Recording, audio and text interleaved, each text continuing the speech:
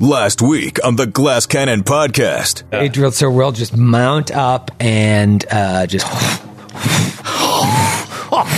She starts lifting up and then boom, goes invisible. Reinforcements race to the cloud castle. And you just take off into the sky! Yes! On the back of a red dragon. Do not let go.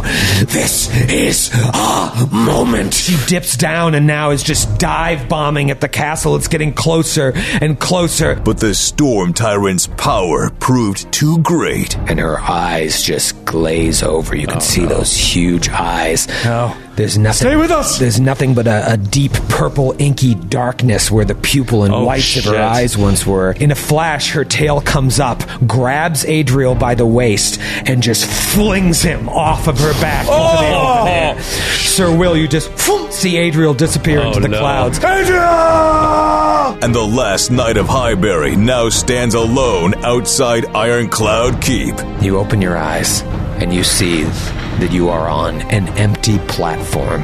The adventure continues. And you look behind you, and there are stairs leading up to a door. What? Now.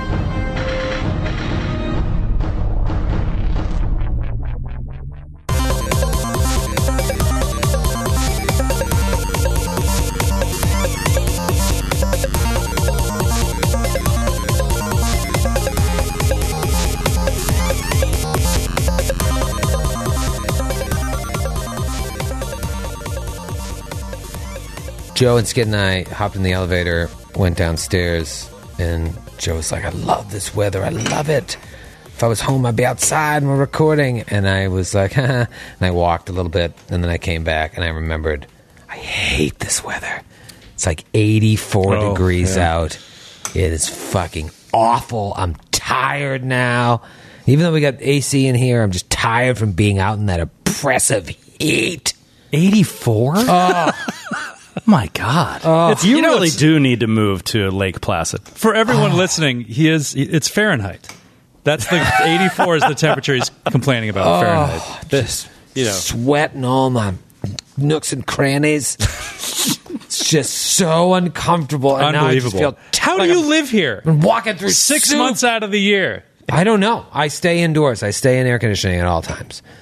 I come out like a groundhog. I see my shadow. I run back in. If I'm sitting on my porch drinking a beer, it's fine. But if I just got to walk from point A to point B in this heat, I hate it. You do great in the Army. I think they'd love you. You know what? Probably the modern Army, I'd do fine.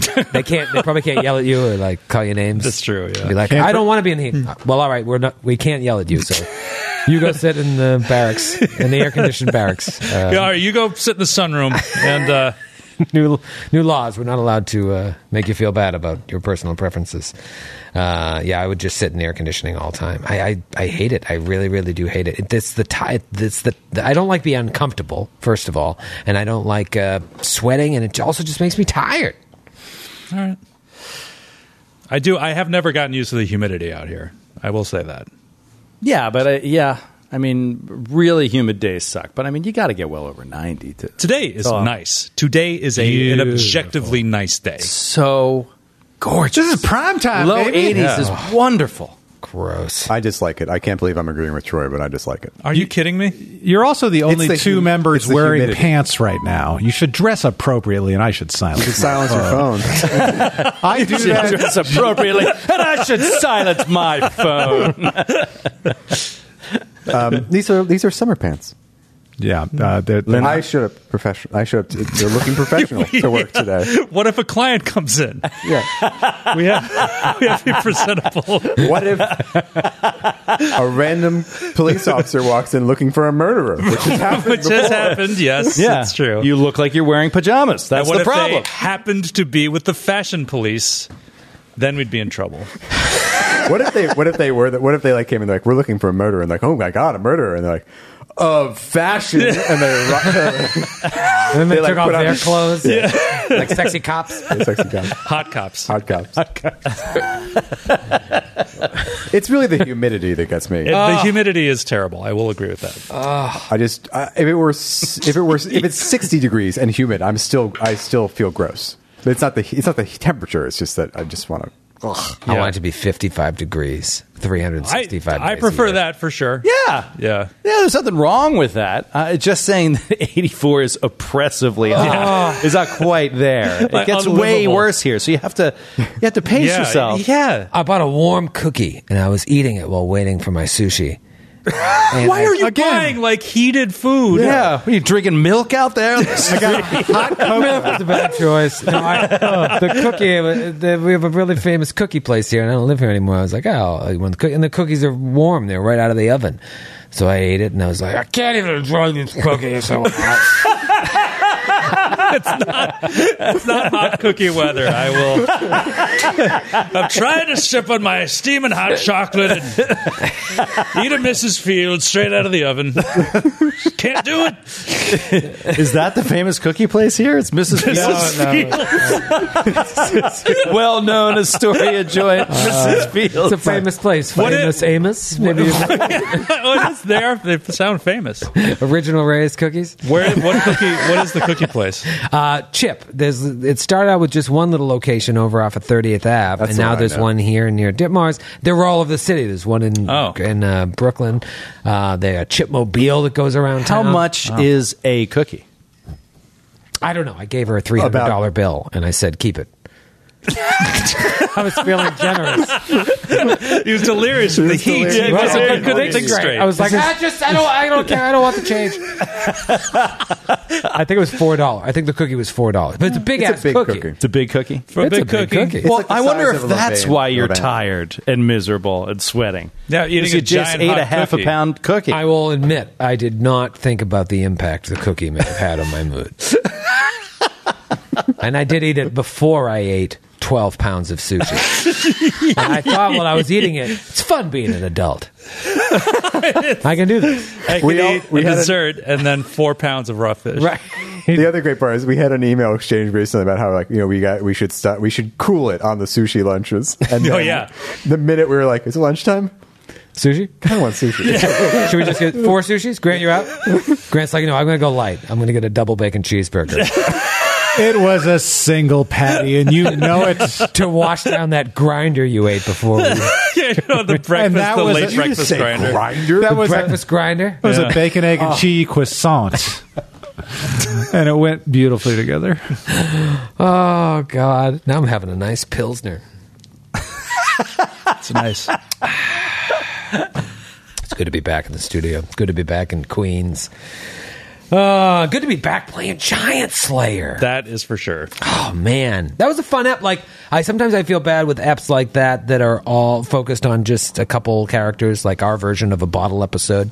But it was fun just to watch Skid and Matthew. I could tell you were into it, which was fun. Oh yeah. Because the story we're wrapping up some loose ends. Skid and I talked about it after the fact, driving out of here. We were just like, I was so glad. I was like, I'm so glad you're there, even though your character's not there, because like there's so much that's added to the scenes by the players that aren't there, whether it's jokes or. In Skid's case, there was the just that image of the of Lexington on the top of the crumbling tower, like howling at the sky as the dragon is flying away. It stuck with me. Like that image just stuck with me. Yeah, and without I was Skid saying here, we don't get it. I was saying that the way I was picturing it is it's like it's a loneliness. How? Because it's like his master is like leaving his side, and Joe he saw it a different way. He's just like, no, this is like we're going to war. Like that's him saying, get ready because we're coming, and hell's coming with us. But none of us speak wolf. So Exactly. Yes. So who's to say? We'll never know. Who's to say? Yeah. Or maybe he's just going into a verse of Werewolves of London. I'm curious to see why you left him. Oh yeah, That's interesting. yeah.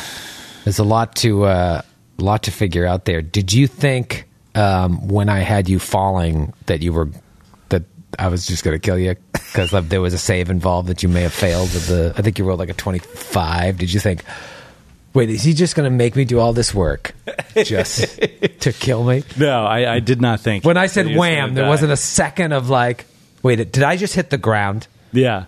Well, I just didn't worry about it because I could hit the actual ground and it would be 20d6 damage, which I could easily handle. Max 20d6, yeah. Yeah, Sir Willem McKeswick being a superhero, it wouldn't matter. So, yeah, anyway, what went through my head was I don't know where I am, but I definitely wouldn't be dead. That never occurred to me. Okay. All right. Just Lexington, he's gone. That's why I left him behind, so you couldn't kill him. Yeah. Seconds after you left on Naximara, another dragon came down, and as he was howling, just swallowed him in one gulp. Another ancient red dragon. They just happen to be passing They by. travel in pairs. They always travel in pairs. Google it. Well, we got a lot of ground to cover here. It's always interesting to bring a new character back in. We've sort of made an art form out of it now, where there's so many people floating around in this universe. But before Sir Will comes to on this platform outside of Ironcloud Keep, we're going to hop into the imagination copter real quick. Oh, interesting. Yeah, they call me Old Curveball the Valley. I want a curve. I don't even have any sounds ready. He throws the heat, and he hates it. Get this away from me. It's about too hot. What a cursed existence. It is my gift, my curse. I want you to imagine a group of men and women gathering around a man that appears to be taking his leave. They're like saying goodbye, and there's some hugs. You can tell like this person is leaving and the rest of them are saying goodbye. The people all appear to be Osiriani. But unlike the rest of them, the man that they are saying goodbye to is not Osiriani. In fact, if this was the HBO version of this podcast, you would recognize that man by now as Thune. Oh, wow. This is not half-orc Thune. This is not the elf Thune that we saw one episode watching the tug of war. This is the human Thune that brought the children to Osirian. The people gathered around him are, like I said, hugging him, wiping away tears.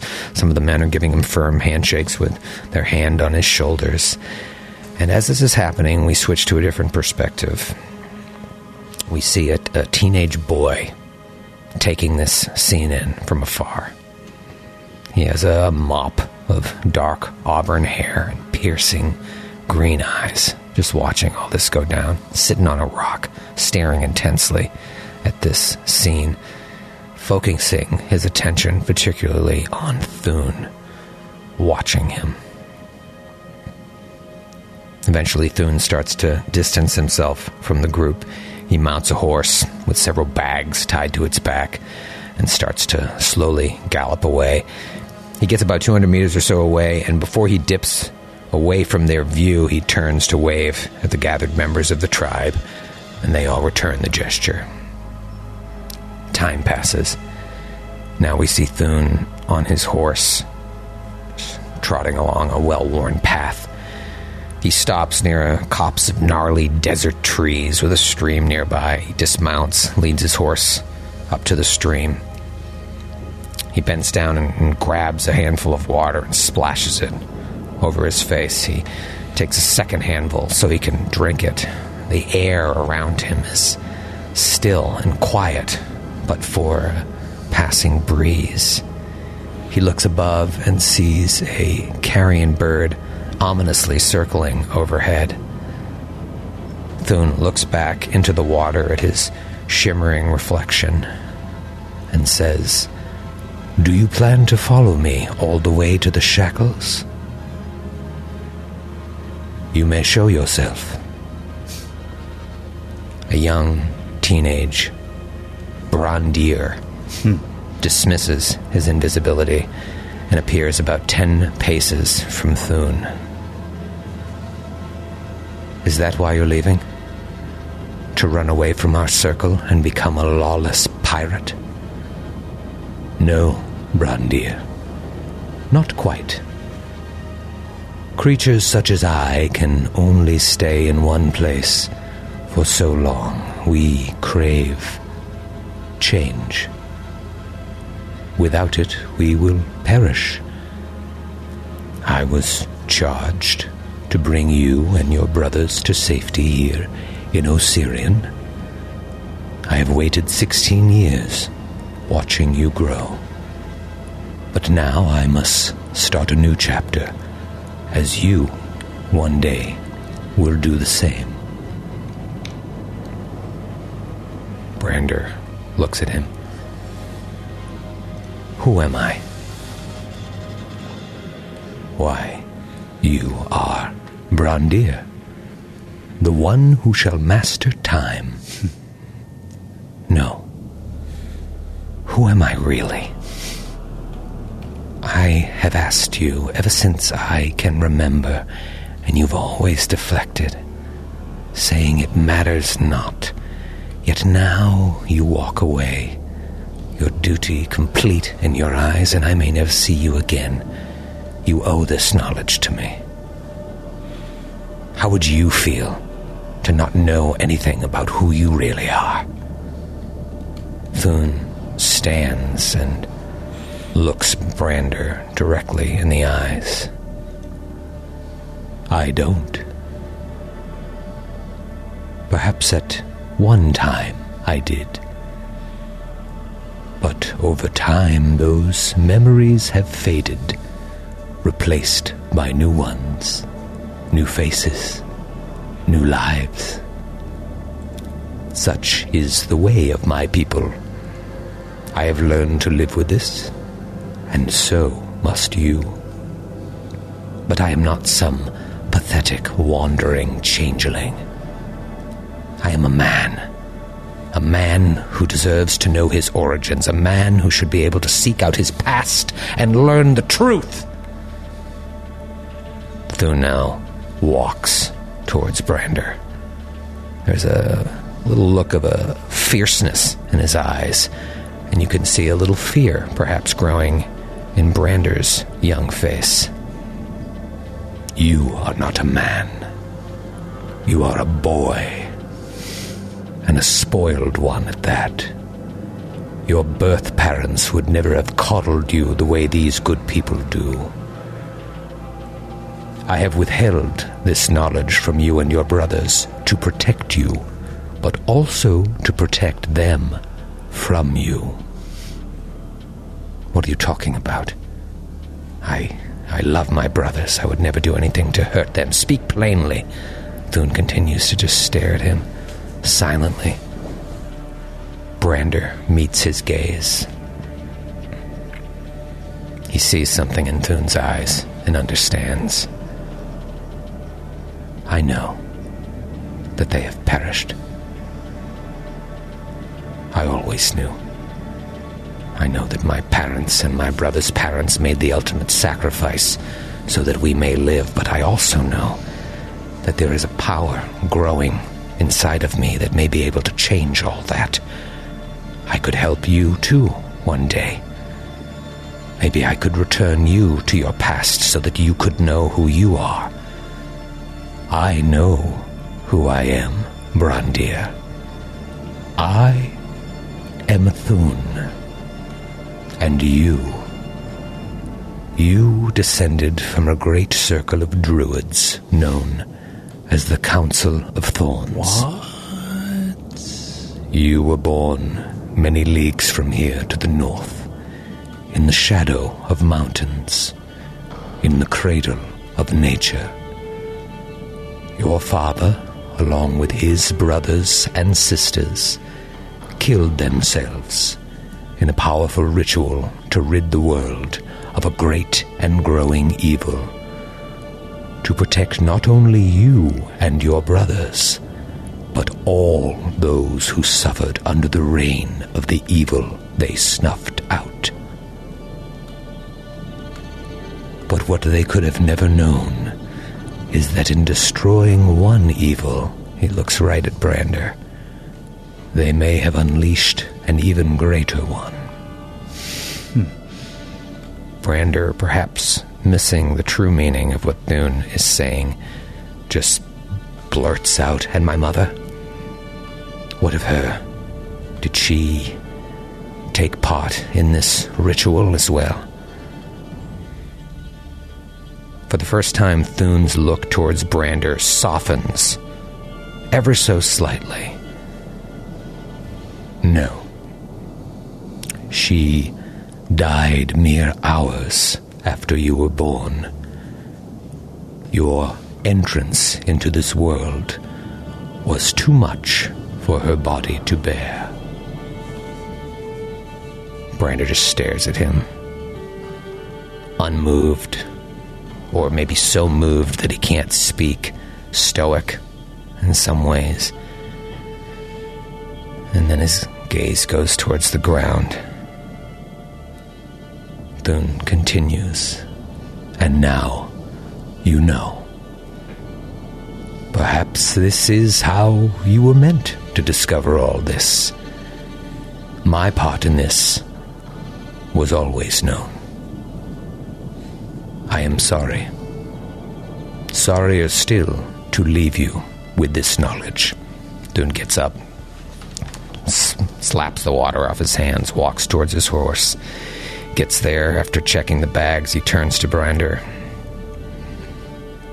"Dark days are ahead for you, Brandir. Darker still if you cannot prevail against your nature.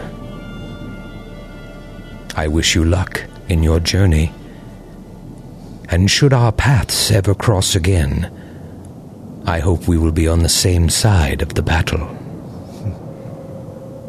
Thune waits, and Brander just looks up and continues staring at him, wheels turning in his head.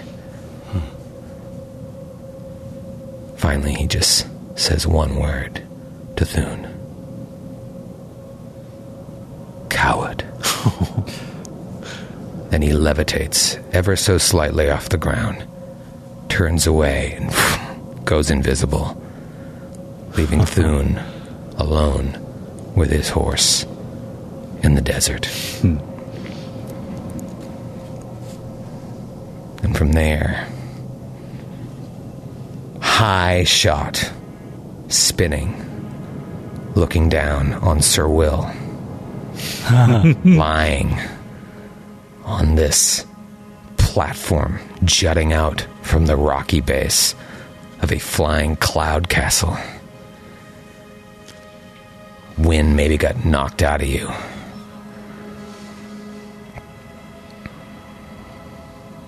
You come to. What do you do?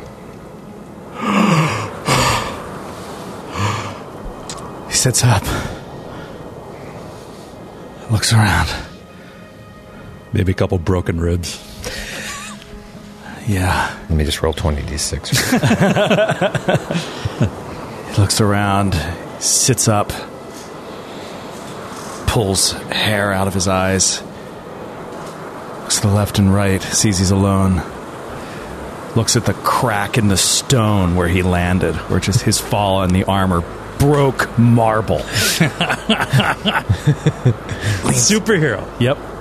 Leans up onto one elbow. Adriel! Adriel! He's trying to not raise his voice too much. He knows they probably can't hear much over the wind, but doesn't know where he is, and he's very concerned for Adriel. But then he stops and he thinks. Falling for Adriel is not a concern.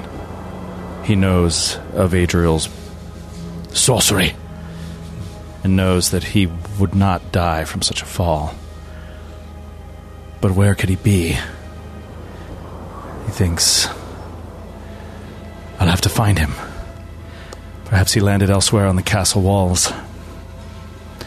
He stands up, reaches down, grabs his lance that has fallen on the ground. Half of it hanging out over the edge. Teetering. He grabs it, pulls it up from over the edge. The castle banks real quick.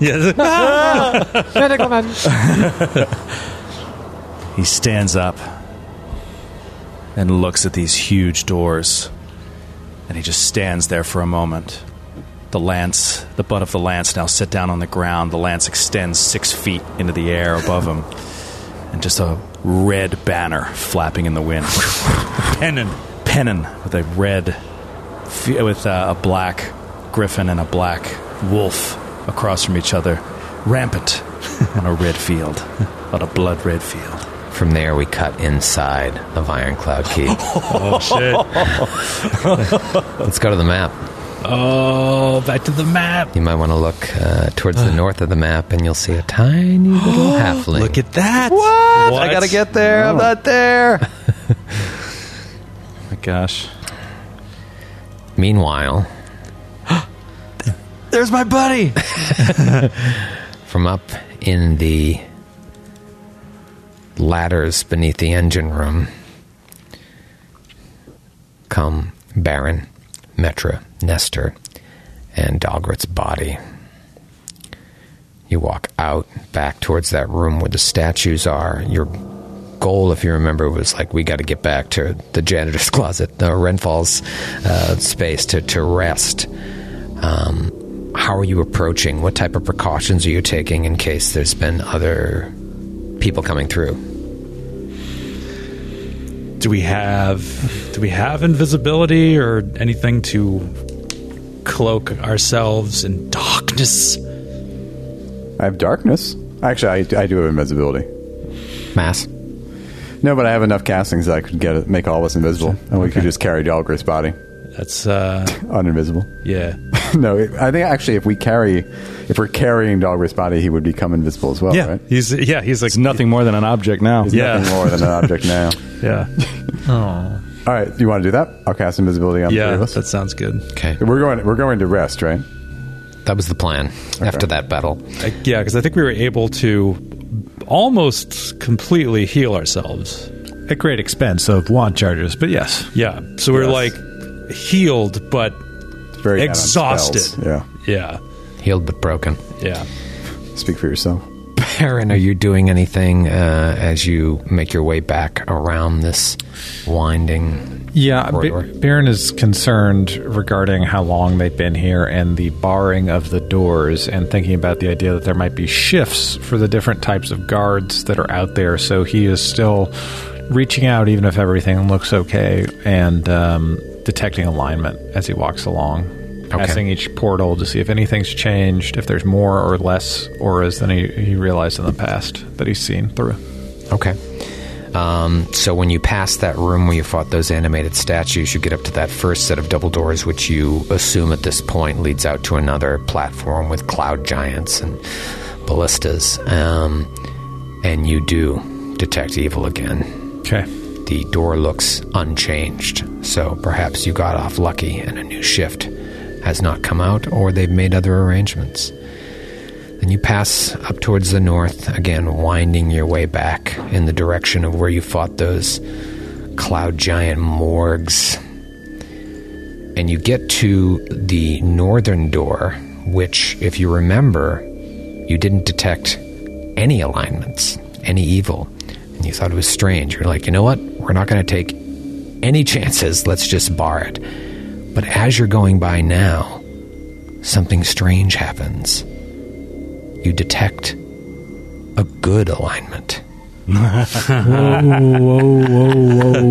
Hold up, Metro. Hold up, Nestor. What is it?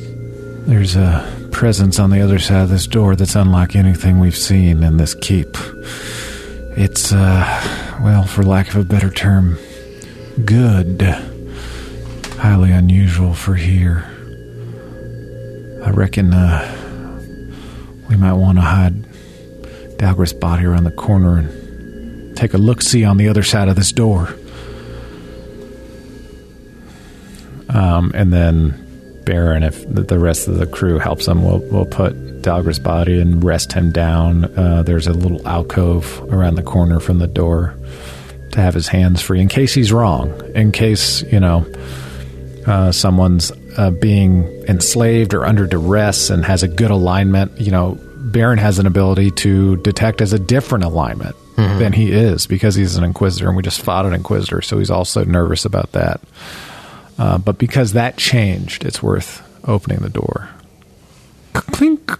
Okay, so you guys take a moment, pull that bar off. And Nestor's, he's sitting around the corner. He's like leaning around with his bow trained, arrow knocked and pulled pointing at the door.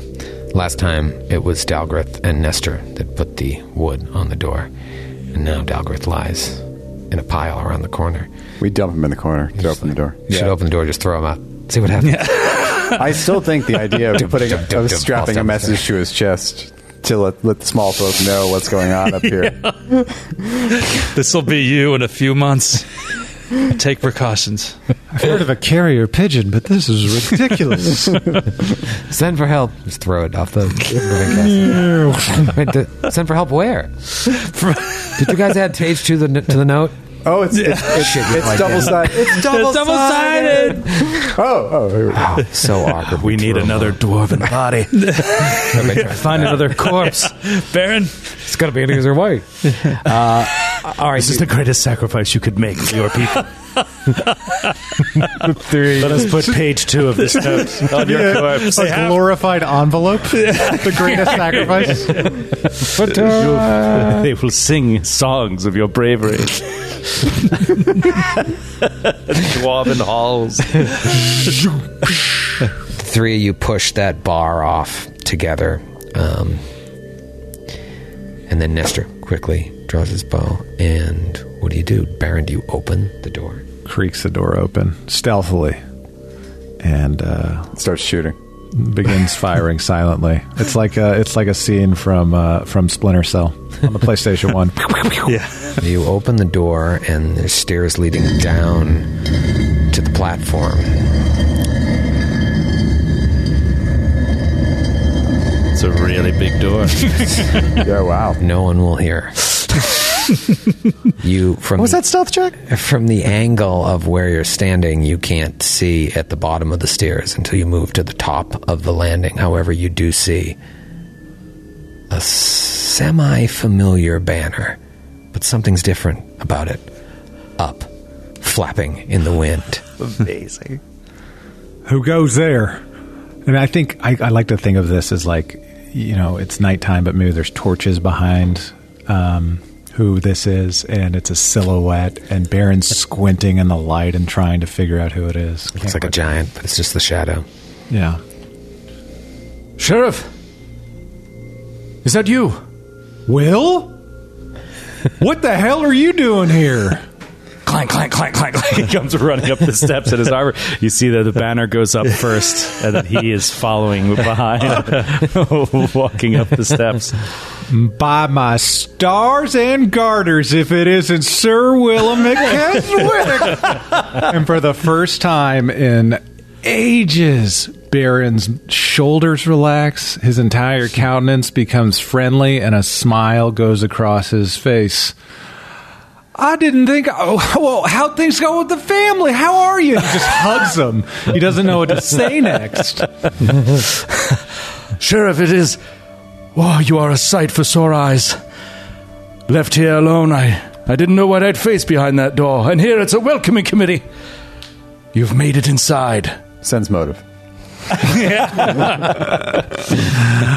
I think after having sensed his aura, his alignment, I think Baron's probably sensed Sir Will before in the past, and of course, this makes absolute perfect sense. Yeah, and you see he looks different. You know what I mean? He looks older, and his hair is longer, and he's got a beard. Oh, and I like he's got a red insignia on the front of his armor. Everything looks a little different. Baron said, "You look good. Have you been working out?"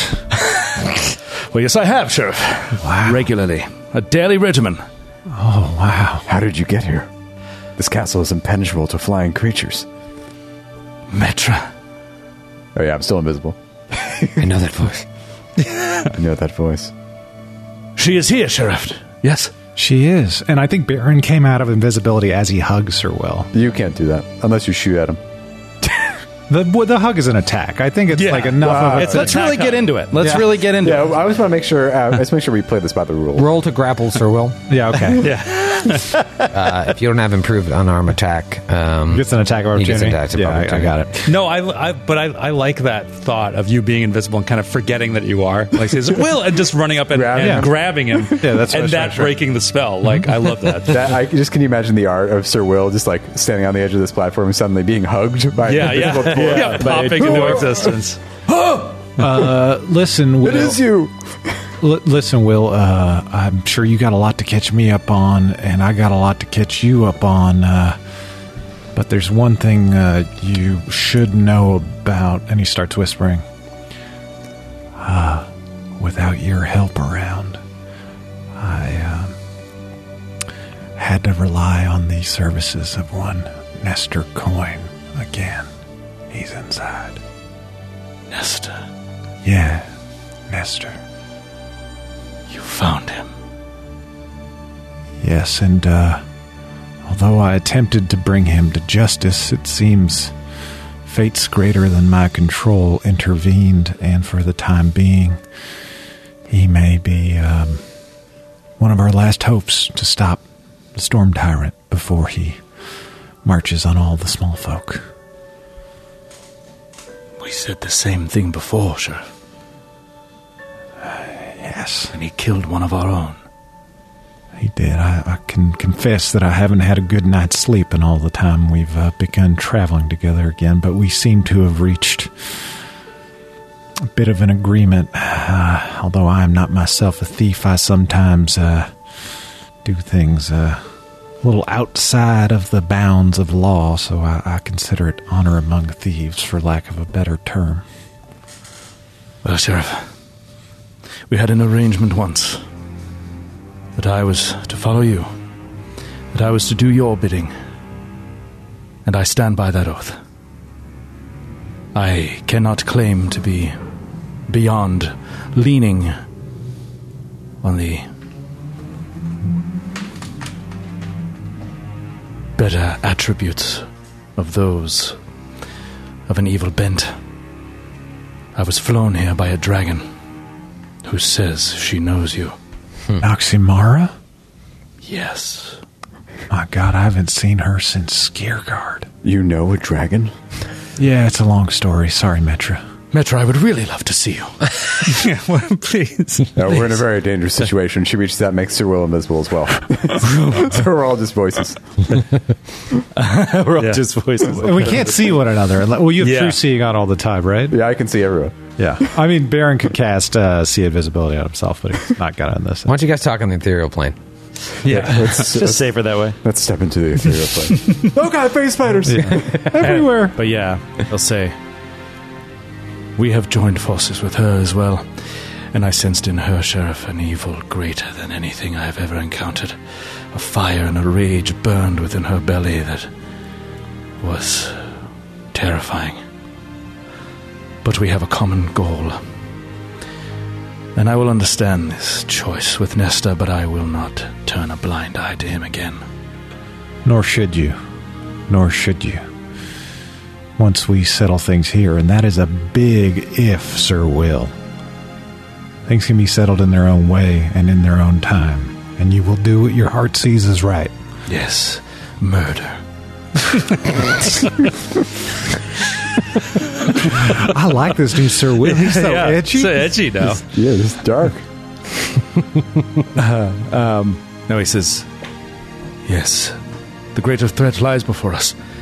Let us focus our energies there. Nestor, can you hear me? And you hear Nestor say, "It's a funny thing. I thought I didn't believe in the gods, but now I can see that they're real, and they are pissing all over my head." And you see this arrow come out of nowhere, like boom, and like sink into the stone right at Sir Will, between Sir Will's feet. It's like just a little flash of electricity as it lodges into the stone, and Nestor appears, and he says, "No, I'm only joking. Never thought I'd say this, but I am actually glad to see you, little man."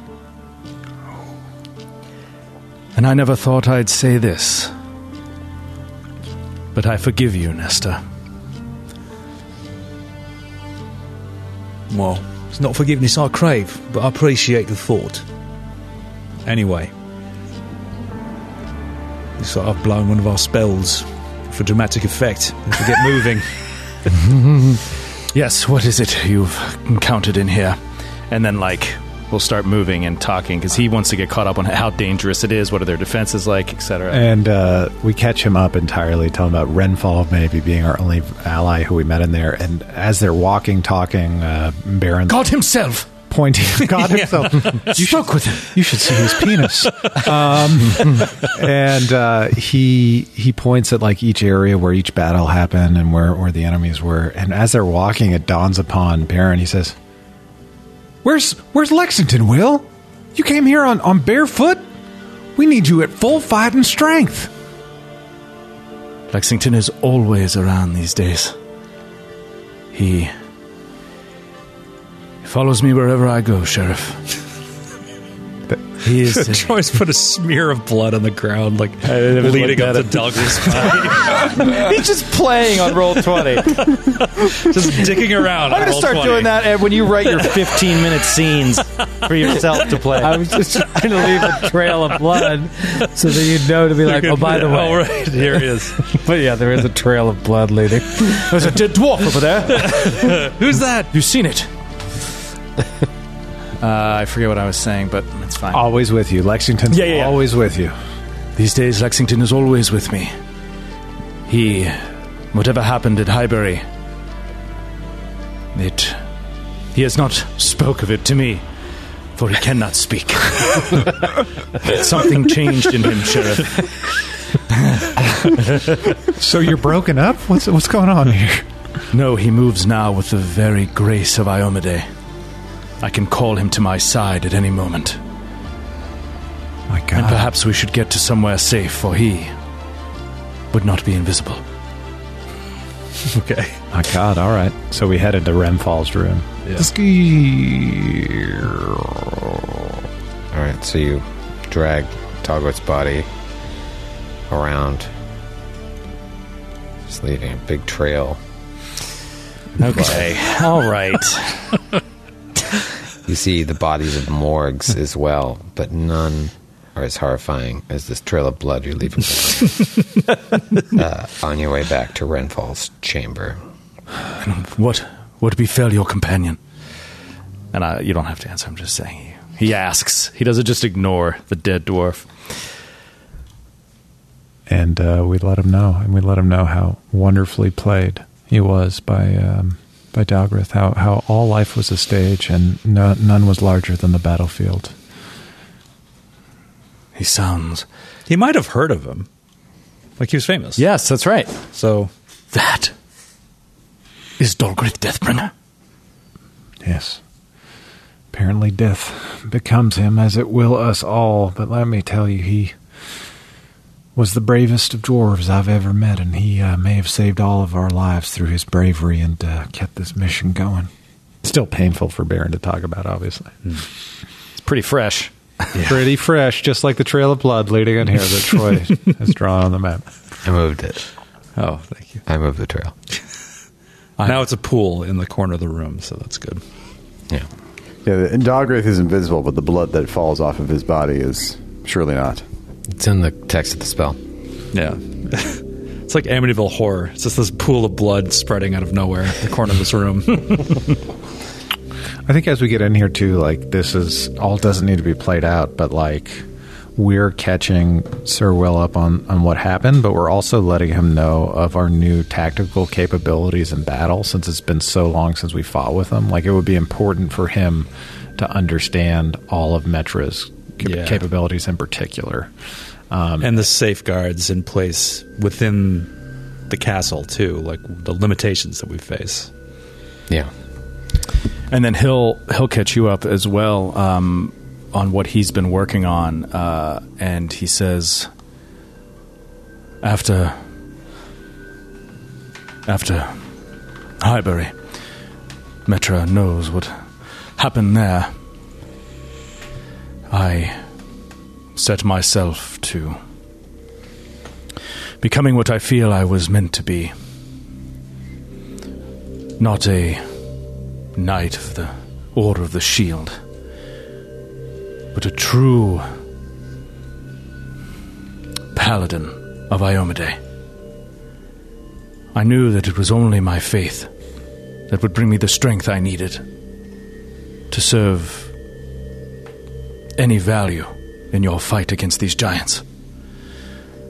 And so with respect, I have laid down my banners and started anew. As a follower of Iomade, I bring her justice and her vengeance to the Storm Tyrant. And he looks at Metra and to Brander. These are happy words. We have a considerable task ahead of us if we're ever to reach Brander.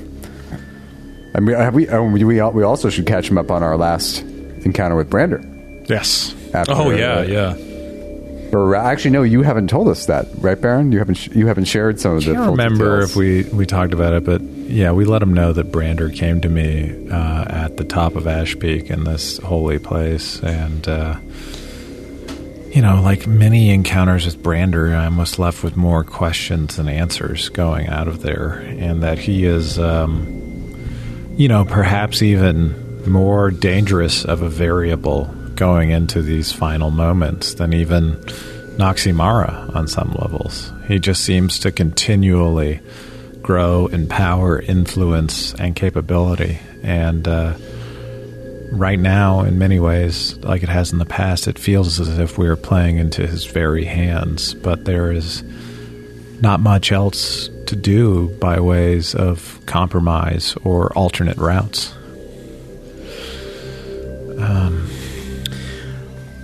In this room, I can sense a powerful presence. There was once good works done here. This place is not all evil, is it? The place itself has no alignment. It is a tool to be used by those in power. We learned from the spirit of one of those good people, Renfall, that there was a power struggle around who should ascend the throne of this place. During such a struggle, the allies of the Storm Tyrant coalesced into something that threw over that power, and right now we know that the Storm Tyrant may control the entire movement of this castle with a diadem he wears atop his very head. We have access to the engine room. We can show it to you, and we might be able to affect the very trajectory of this place, but for how long until he takes over, it's not worth the risk. We got to go straight to the man in charge, just as the plan always was. Sometimes as complicated as things get, it's the simplest solution. That's the one to pursue. By the way, when you said Paladin of Yomade, am I misremembering and thinking that Sir Will also used to have appreciation for Shaylin?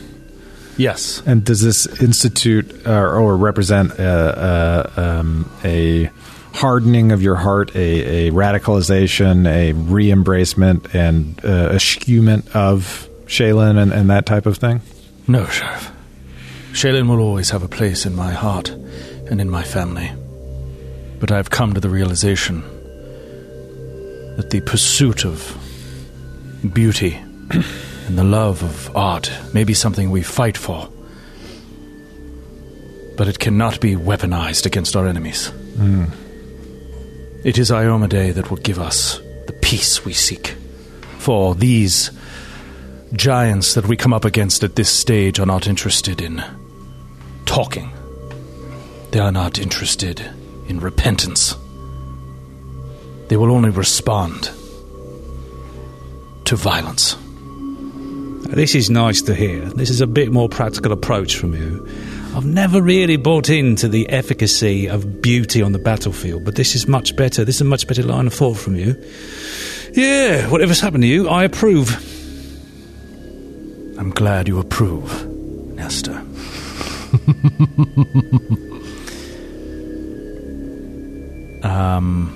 And so I just wanted to say that mechanically, what I was saying when I said he's putting down the order, he's no longer a member of the Order of the Shield, is that over this time, looking at Sir Will's build and stuff like that, and talking with Troy about bringing him back in at this level, I took a bunch of like the gold difference between the two levels, and I retrained a bunch of stuff. Oh, interesting. Yeah, so I went through them. We walked through the mechanics. This is all off air, but it's all out of Ultimate Campaign, and basically with 5 days time and a gold value that's multiplied by the level, you can unlearn levels and then learn a new level. So I retrained out all of his Cavalier levels, and he's a full 15th level Paladin. Wow. Oh, man. Yeah. Okay. That should be fun. Yeah, that's cool. Yeah, so it was, it sort of touched on it in the training montage, but I was like, I could write for hours, like multiple scenes of like what the training took and stuff, but it was just going to get kind of exhaustive just like reading that in a podcast. Yeah. But I mean, if you could see it in a movie, it would look amazing, the different stuff. But one of those things that I also retrained out of the archetype that he was, which was actually easy because retraining out of the archetype costs one thing, retraining a new archetype costs double, but I didn't need a new archetype. I just went to straight regular Paladin. Okay. And so the archetype he had before the Divine Defender was all focused on like armor and defending your teammates and all that kind of stuff. And at this level, I mean, just looking at it, it was like useless. Yeah. It was like a +3 to all of your ACs. You know what I mean? But it's just like maybe for Baron it makes a difference, but like it makes a big difference. I mean, it could make a big difference for Metro. Not really, man. It's like these guys hit 45. Yeah, like we're getting hit by so much every time, at least on like early attacks. And if you're just so anyway, I was just, and by the way, that's not just like an aura. That's a standard action in the combat just to do that, and then I have, you know what I mean. So it's like, it adds up and it starts to be a little ridiculous. So anyway, I trained out of that and trained into standard Paladin, which gave me a new Divine Bond, and so I took Divine Bond Mount, which is why I say Lexington, like something happened at Highbury, basically. So like now he is, he gets the celestial template, and he becomes like literally, he's a magical beast. Magical wolf. So he is now actually technically a magical wolf. He can finally climb stairs. Yeah, 11th level. He can climb stairs. Oh God, I love that. He's actually, by the book, a magical wolf. I like now. I want to rethink that whole scene at Highbury, and like, there's actually a scene we didn't see where Lexington was killed. Yes, instead of coming back as a zombie, he's ascended to the celestial plane and came back like Gandalf the White. Exactly, and it's like I feel like Will didn't know it at first when he saw him at. I'm blanking on the name of his mother's estate, but he didn't notice it right then because he's flesh and blood. You know what I mean? Like he's right there. But then Adriel was probably like sensed it and explained what. Probably had to break the news to him. Like, some bad news here. But, good news, bad news. Yeah, good news, bad. But yeah, so it's really fun. He's got a host of new abilities now that are all just basic Paladin abilities, but they're really fun and just sort of rebuilt him for a boatload of cash. But it's been we reasoned over time. It's been 40 or 50 days since he parted from Baron. Scout, yeah, because they would have been the journey from... Because you weren't in Skiergard, right? Yeah, he was never in Skiergard. Yeah, so he left everything right that before happened in Skiergard, and then the transition from Skiergard through Yanderhof. What was the other Sky Citadel? No, the Sky Citadel, Kragadan. Kragadan. And then the journey to Ashby. Like, there was a lot of hand-waved and even time those there. Journeys were like, a week at a time or whatever, 5 days. Yeah, and then all the time you spent in Ashby. I also really like how burnt out Will was in some of those flashbacks now, because it makes me think of trying to retrain yourself at such a high level and having crises of faith, even becoming a paladin. And you probably, that's the thing that the book maybe doesn't always emphasize. There's probably like a lot of scripture being read and like words of affirmation and whatnot. The acts of Iomade. And those cutscenes that we had where you're like fighting off undead and while you're trying to retrieve certain items, this is all part of the sort of cinematic journey of these level ups to get Adriel and Sir Will at a commensurate level to the team. We just kind of kept it moving in terms of that, but there's a lot of new fun stuff, so we'll see how long. But I also he survives a whole combat. It's also perfect just in terms of I could see someone retraining from where you were to be a paladin, but if you retrain to become a witch or something like that, it wouldn't make any sense. But like this is like swinging your sword differently, wearing armor differently, communing with your deity differently, but like all in the same kind of ballpark. I really like it. Yeah, this really is just forging a bond with your god in a way. Yes, exactly. And that's my whole image of like the change in his appearance, the change in his sigil, the change in all of it is this like full devotion to Iomade and no longer to, nobility at all, or the knightly arts of nobility. Yeah, just kind of it's now the world. Those are worldly concerns that are just not his concern anymore. It's like it's kind of like you've forsaken your inheritance as a as a Keswick, and you've devoted yourself entirely to. In a way, I don't believe it's like gone into a holy order, like taking the cloth. In a way, I believe that he feels his inheritance, any possibility of it, which it was already slim to begin with, is lost. Any resurrection of the family is lost, and so yes, he becomes almost yes, this holy warrior, but he does seek to resurrect the memory, of Highbury, and to seek out vengeance on Brander and those who orchestrated the end of Highbury. So he's still very much concerned with Highbury, but the Keswick part is not the focus anymore. It's not important. Right. Yeah. Which is why he didn't mind. Like, he made his own new sigil, and he's sort of out there on his own now. What is the sigil? It's a griffin? It's a griffin to represent, the Iomade and his family, because his great-great-grandfather rode a griffin into battle that started the house, and then the wolf on the other side, just representing a new form of fighting and a new form of mounted combat, and then black. So, what do you call it when it's the opposite color? Inverted? Yeah, like inverted, Okay. because the original was white, and then on the blood red field, just representing the blood of Highbury, and how it was, how everybody died, and just that memory. It is no longer green, verdant fields at Highbury. It is a field of blood and gules. My favorite thing that you've ever done. Yeah, that's really cool. Sable and gules. So at a certain point, as you're resting, because you're going to want to rest, you're able to catch Sir Will up on what life has been like since you entered Ironcloud Keep, how you have, to the best of your knowledge, cleared out this level of the keep, how you've gone underneath to the propulsion ducts where you lost Dalgrith and found a massive bomb that looks like if you just look at it the wrong way, it will explode, and how you came very close to having Nestor set it off. Yeah. And there are 2 staircases leading up. As far as you know, there's no other place to go. Baron feels pretty confident in his stone cunning that it would have to be a really good secret door that you missed. Doesn't mean you didn't miss one. But there are 2 staircases that you see that would lead elsewhere in the keep. They both go up. There's one down where that cold room was, with the jackets and whatnot. Oh, yeah. And then there's another staircase to the north in that second storage room area, similar to the room where you first fought those morgues. So maybe the backups came from that room. There's another staircase there to the north. So yeah, you're fully rested. Whatever that means for if you're at full. I don't know how much you used on the wand, but you get all your powers and stuff back. But Sir Will, you are mountless. Yeah, so he will take that opportunity in the morning to say, Sheriff, let me show you what Lexington can do now. And it really is nicer having him around without that bloody dog. It really is. Just everything about him is improved from my perspective. It's just very nice. The smell was terrible. It's just not to take care of it. It's great.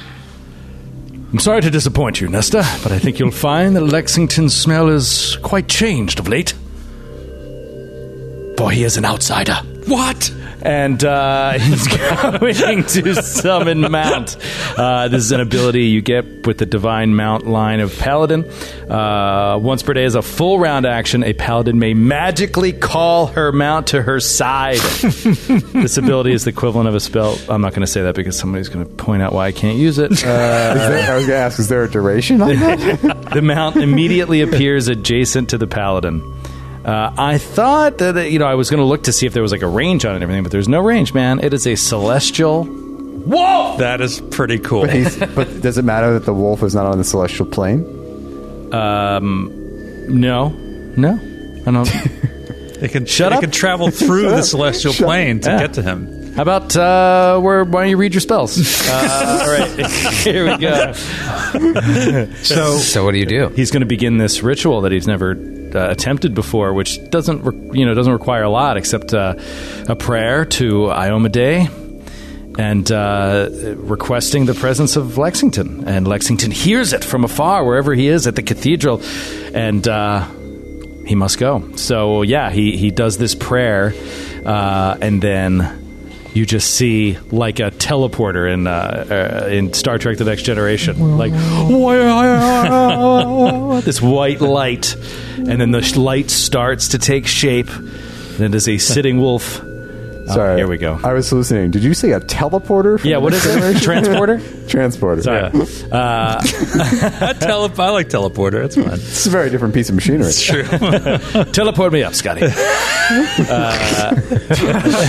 what they say. Classic line. Yeah. He's like, all right, Kirk, roll D100. All right, so he appears there. There he is.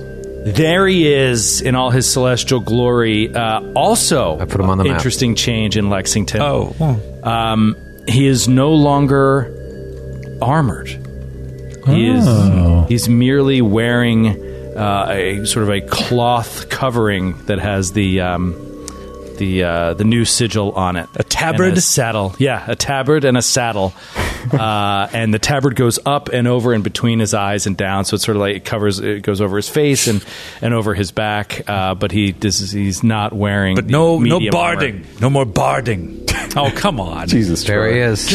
Troy is chosen to use a picture of an eviscerated wolf. Yeah, Yes. a gutted wolf. Unfortunately, he is called to you in his current state. Oh, And while you're away, he was. He was in the belly of a giant red dragon. Yes, and now, sadly, that is what is called to you. When you said he's no longer wearing armor, he's merely, and then paused, I was sure you were going to say he's merely wearing clothes. He's in jeans and a button down. Jeans and a button down. Hey, guys. Hello, everyone. Leather jacket. How goes it in the castle? Where's the keg, by the way? This was a black tie event, Lexington.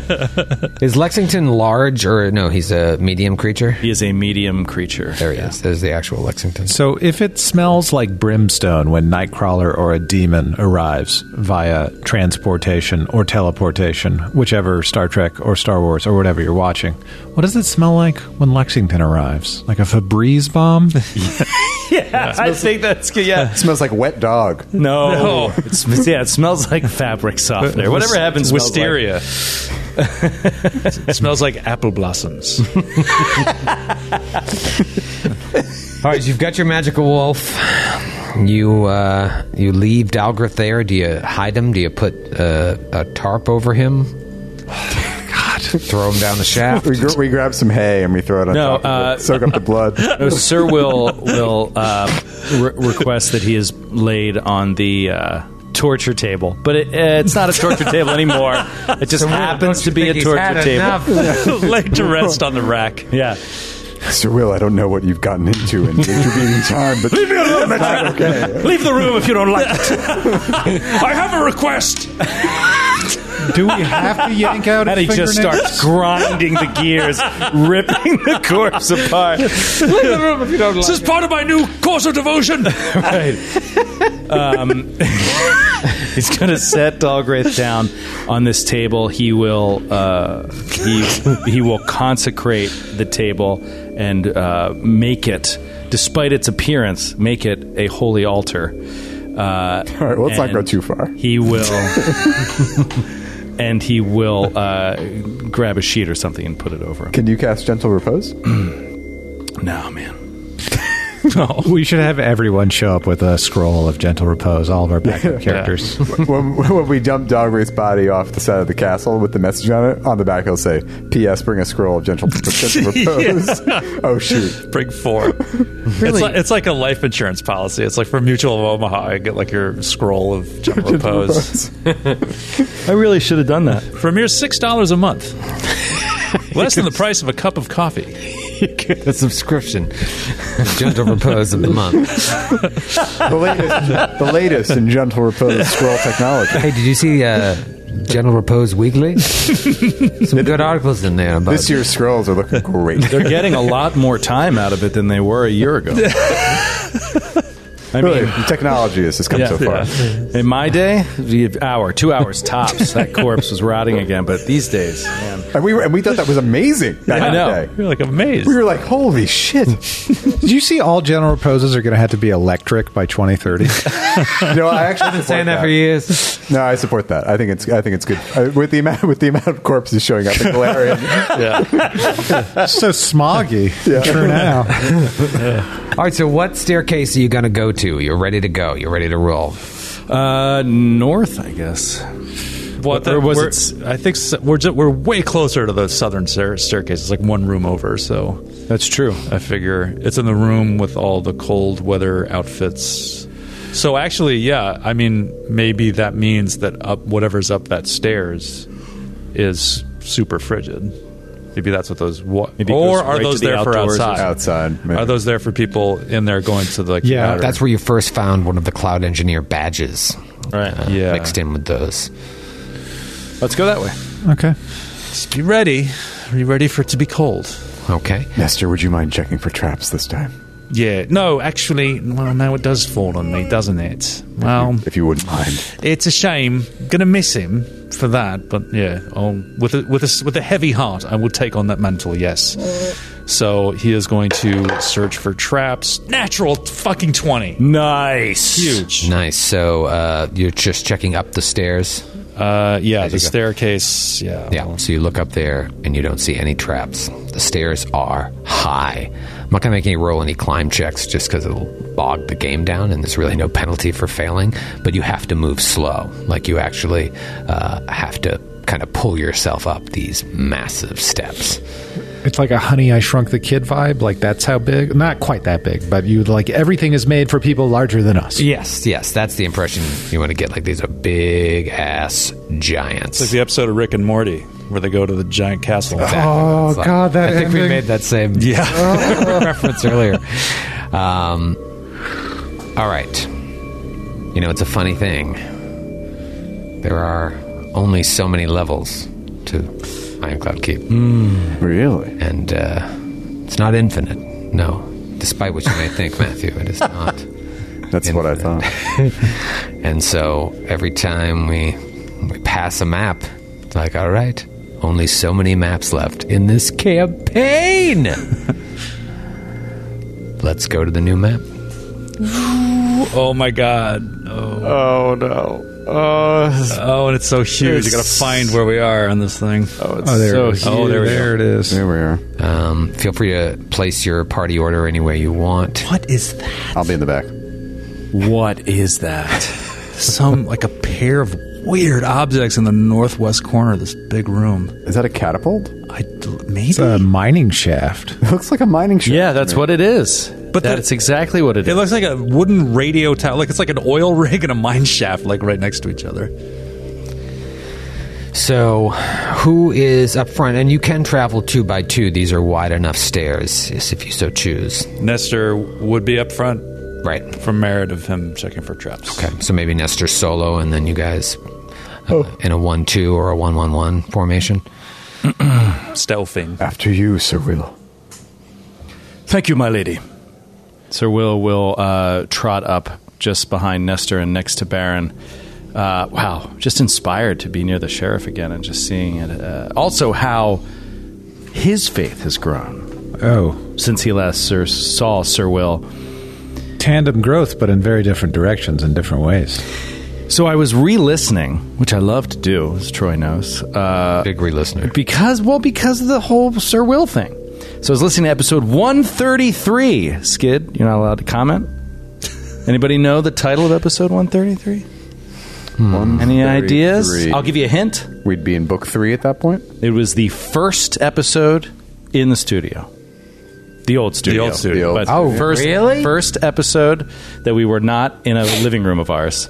Yeah, so we're book 3, which you remember was... the title of the first episode from the studio? No idea. If you gave me more about the episode, maybe. It was our arrival in Yanderhof. Wow. What was the title of that episode? I do remember that. I'll tell you what. With if you guess it, I'll give you a bottle cap. A Joe bottle cap. Grant? Oh, man, I try to hide that part of my life from my brain as far as possible. God, that studio was so tiny. I know. It's crazy. Oh, but we were raving about it. We were like, this is the greatest thing. Yeah. Wait, so was that the day where we spent 6 hours trying to figure out what the buzz was coming from the other other room? Yeah. And Skid says it. He's like, it took us 12 hours to set up this episode, and we're going to kill each other before it's over. Oh, God. It is Fantastic Priests and Where to Find Them. And good title. Yeah, it was a good title. That's why I brought it up. But interesting episode. And one of the first things that Baron does is he wants to go and speak to a priest of Torag about wanting to become an inquisitor of Torag. And that priest says and goes into detail about what a different path he's choosing by choosing inquisitor versus cleric of Torag and what that means. Was I playing the priest? Oh, okay. And you were just saying, like, so you are choosing a more militant path. Oh, wow, right. That's cool. He was like, it's very different. I hope you understand the challenges ahead of you. And Baron has like a breakdown. He weeps in front of this guy because of all the loss and the death and the horrible things that have happened. And because Della had just died and Umlo had died. And Umlo died because he let Nestor in the party. So Baron was just all broken up. It's a good app. Oh, that's cool. I forgot all about that. So, I was just re-listening to hear, like, Sir Will and, his last moments that we saw him in the active story. And so, yeah. All right, so you come up here, and you see quite an interesting room. A couple different hallways leading off in each direction. Nestor, what is the limits of your dark vision? It's 60 feet. Okay. So, yeah, seeing what he can up to his limit, and he just reaches back, hand gesture, calls Metra up to get a better look. Okay. It is it's actually dim light up ahead, so I think all of you have capabilities for that. What is Sir Will's light situation? I know that these guys can all see in dim and dark. He has the same goggles that Nestor has. Great. Okay, so... Had. Takes them out, puts them on. Metra, where are you? I'm in the back. You're in the back. Okay, so you'll be able to see a little bit more when Nestor turns the corner. So if you want to get if up Nestor there, calls me up there, I'll pop. Yeah, Nestor checked the stairs. The stairs look okay. You look up ahead, and it's more the monsters I'm worried about. Yeah, the monsters I'll reveal to you shortly. There are no monsters. But there's a lot going on in this room. So here's what I'll do. I'm going to reveal. This is what Metra can see. Metra, you can see a little deeper into this space, but this is big. It's blocked off by these big shelves. So in the back of the room. Go ahead. Is it outside? No, it's inside. Yeah, no, you're inside. In the back, only Metra can see these freestanding giant-sized shelves that almost go all the way up to the top of the ceiling and block off the northern section of what looks like maybe a storage area. There is a relatively narrow free passage along the west wall to the left of these bookcases. Again, only Metra can see that deep into there. In front of that, and this is part of these mechanisms and weird things you were looking at, is a steel gantry at the base of this dismantled winch next to a gaping square mouth of a dark shaft in the floor. So you'd think that this is probably the shaft that leads down to the trapped elevator from below. Oh, right. Okay. There are archways exiting the space to the east and the west. You're, of course, coming up from the south. This gantry, let's talk about the gantry. It actually looks like the remains of a mighty gantry made of 1-foot-thick steel bars sitting at the top of a 15-foot square shaft that goes down into darkness. There's no light coming from the shaft, obviously. What little remains of the winch and pulley system that you would think was used to lift the platform, it just lies in pieces next to a long, thick chain coiled on the floor around the shaft. Ceilings are about 50 feet high, and those shelves in the back go 49.5 feet up. Could I roll a perception check, or have you given us most of everything before we start moving into the room? Yeah, feel free. Roll a perception. What are you looking for in particular? Listening to see if there's anything. Mm-hmm. I can see invisibility. I can see on the ethereal plane. That is going to be a 28. I'm sorry, 40. Nope. That's quite a difference. That sounded like a lie. 30. I looked at two different skills and then made up a number. That was like negotiating for a new car. All right, so general perception. You don't hear anything. You don't see anything. It's very eerie. You're still pretty far away from the room itself. You can tell that this room just goes on. You don't know how deep the room is, but from where you're standing, you don't hear or see anything. Sheriff, allow me to go in and take a look. Should there be any danger inside, I would like to face it first. Just be careful, Will. People here hit harder than anything I've ever seen. Don't get caught by surprise. Understood. And he's going. I just took Lexington off the map, so I don't have to move both all the time. Okay. I'll just take him out when I'm not mounted. So he's mounted on Lexington, and he will trot in about 20 feet where it starts to open up, and then do a perception. Oh wow, 11. Oh my god. Wow. You did a bunch of training, right, before you came here? Yeah, paladins still don't have skills. Head on a swivel. Yeah, I mean, you basically, all armored up and shit. You just go in and say, all right, whatever's going to hit me, try to hit me. He probably got a helmet on with like little slits. Yeah, he's got it's open in the face, and so that's where he puts the little goggles. Wait, is it dark or is it just low light? Dim light. Dim light. Okay. He hates wearing the goggles, but even in dim light, it's a freaking mischance. So fuck that. All right, he will trot into the room, into the middle. Okay. And what is everybody else doing? We let Will prove himself. Yeah, he seemed really intent on doing this on his own. So okay, let's see what he's. I'm kidding. We'll follow. All right, so you follow.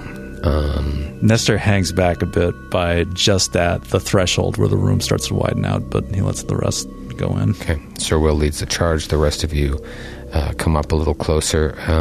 Go ahead and give me another perception check. For me. 22. 39. 37. 28. 35 against traps. Okay. A couple different things happen. Sir Will, you are focused on other things. What other things? Wolf dander. Possible enemies. Okay. I'm just trying to find a way of saying your perception sucks. Yeah. I got a 22. You're reading a pamphlet on Iomade while trotting across the room. You're looking. 26 is just low enough to not notice the couple of things that are about to happen. Nestor Baron and Metra. Metra, you had an uneasy feeling with your first check. Now that you're a little further in, you hear something. Maybe a slight shuffling coming from the back portion of the room.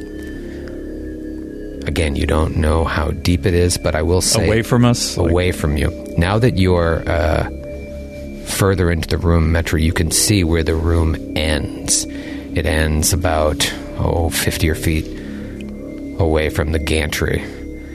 There's a back wall there. Multiple shelves blocking off this eastern portion of the room. A little passageway. Do the shelves go to the ceiling? All the way to the ceiling, maybe a tiny little space above them. And the three of you hear a little shuffling. But Nestor, our slayer, our rogue,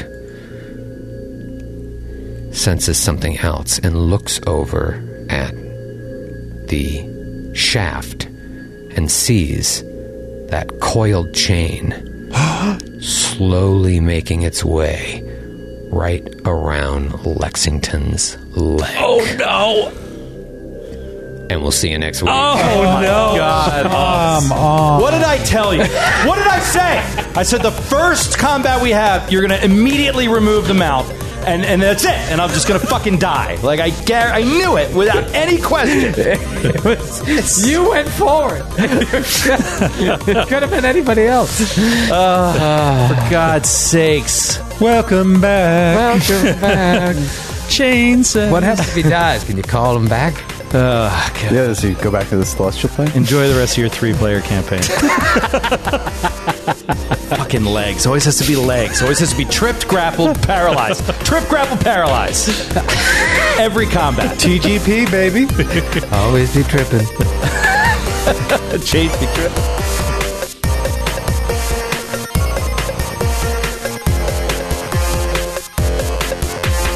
The Glass Cannon Podcast is a Glass Cannon Network production and is an officially licensed partner of Paizo Incorporated. Giant Slayer is copyright 2015. Giant Slayer and the Pathfinder Adventure Path are trademarks of Paizo. All Pathfinder images are property of Paizo and are used with permission.